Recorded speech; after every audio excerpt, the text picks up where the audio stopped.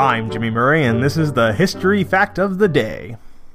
Today's history lesson is on Benjamin Harrison, and I'm sorry for those who wanted things in order, but I'm going to do Grover Cleveland on his second term, not the one that preceded Benjamin Harrison.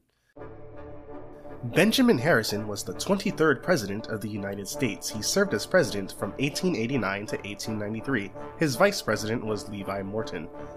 Benjamin Harrison is known for being president between the two terms of Grover Cleveland. Again, we're going to cover Grover Cleveland the next time around, as well as being the grandson of the 9th President of the United States, William Henry Harrison. He is also known for having signed the Sherman Antitrust Act while president. Harrison's presidency was mostly uneventful. The federal budget grew massively while Harrison was president. He had the first budget to exceed $1 billion when there wasn't a war going on.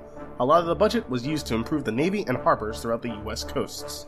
6 states were added during his presidency, including Montana, North Dakota, South Dakota, Washington, Idaho, and Wyoming. Some constituents did not want states to be added as they were afraid they would vote the other way. He also enacted the Sherman Antitrust Act. As mentioned before, this law was to help prevent large monopolies where big companies would buy up their competition and then raise prices unfairly. Finally, he had some civil rights bills. Harrison fought hard for civil rights legislation while in office. He failed to get any of it to pass Congress, but he laid the groundwork for the future. He came from a famous family. Not only was his grandfather William president, his father was also a U.S. congressman, and his great-grandfather signed the Declaration of Independence. This guy was meant for office.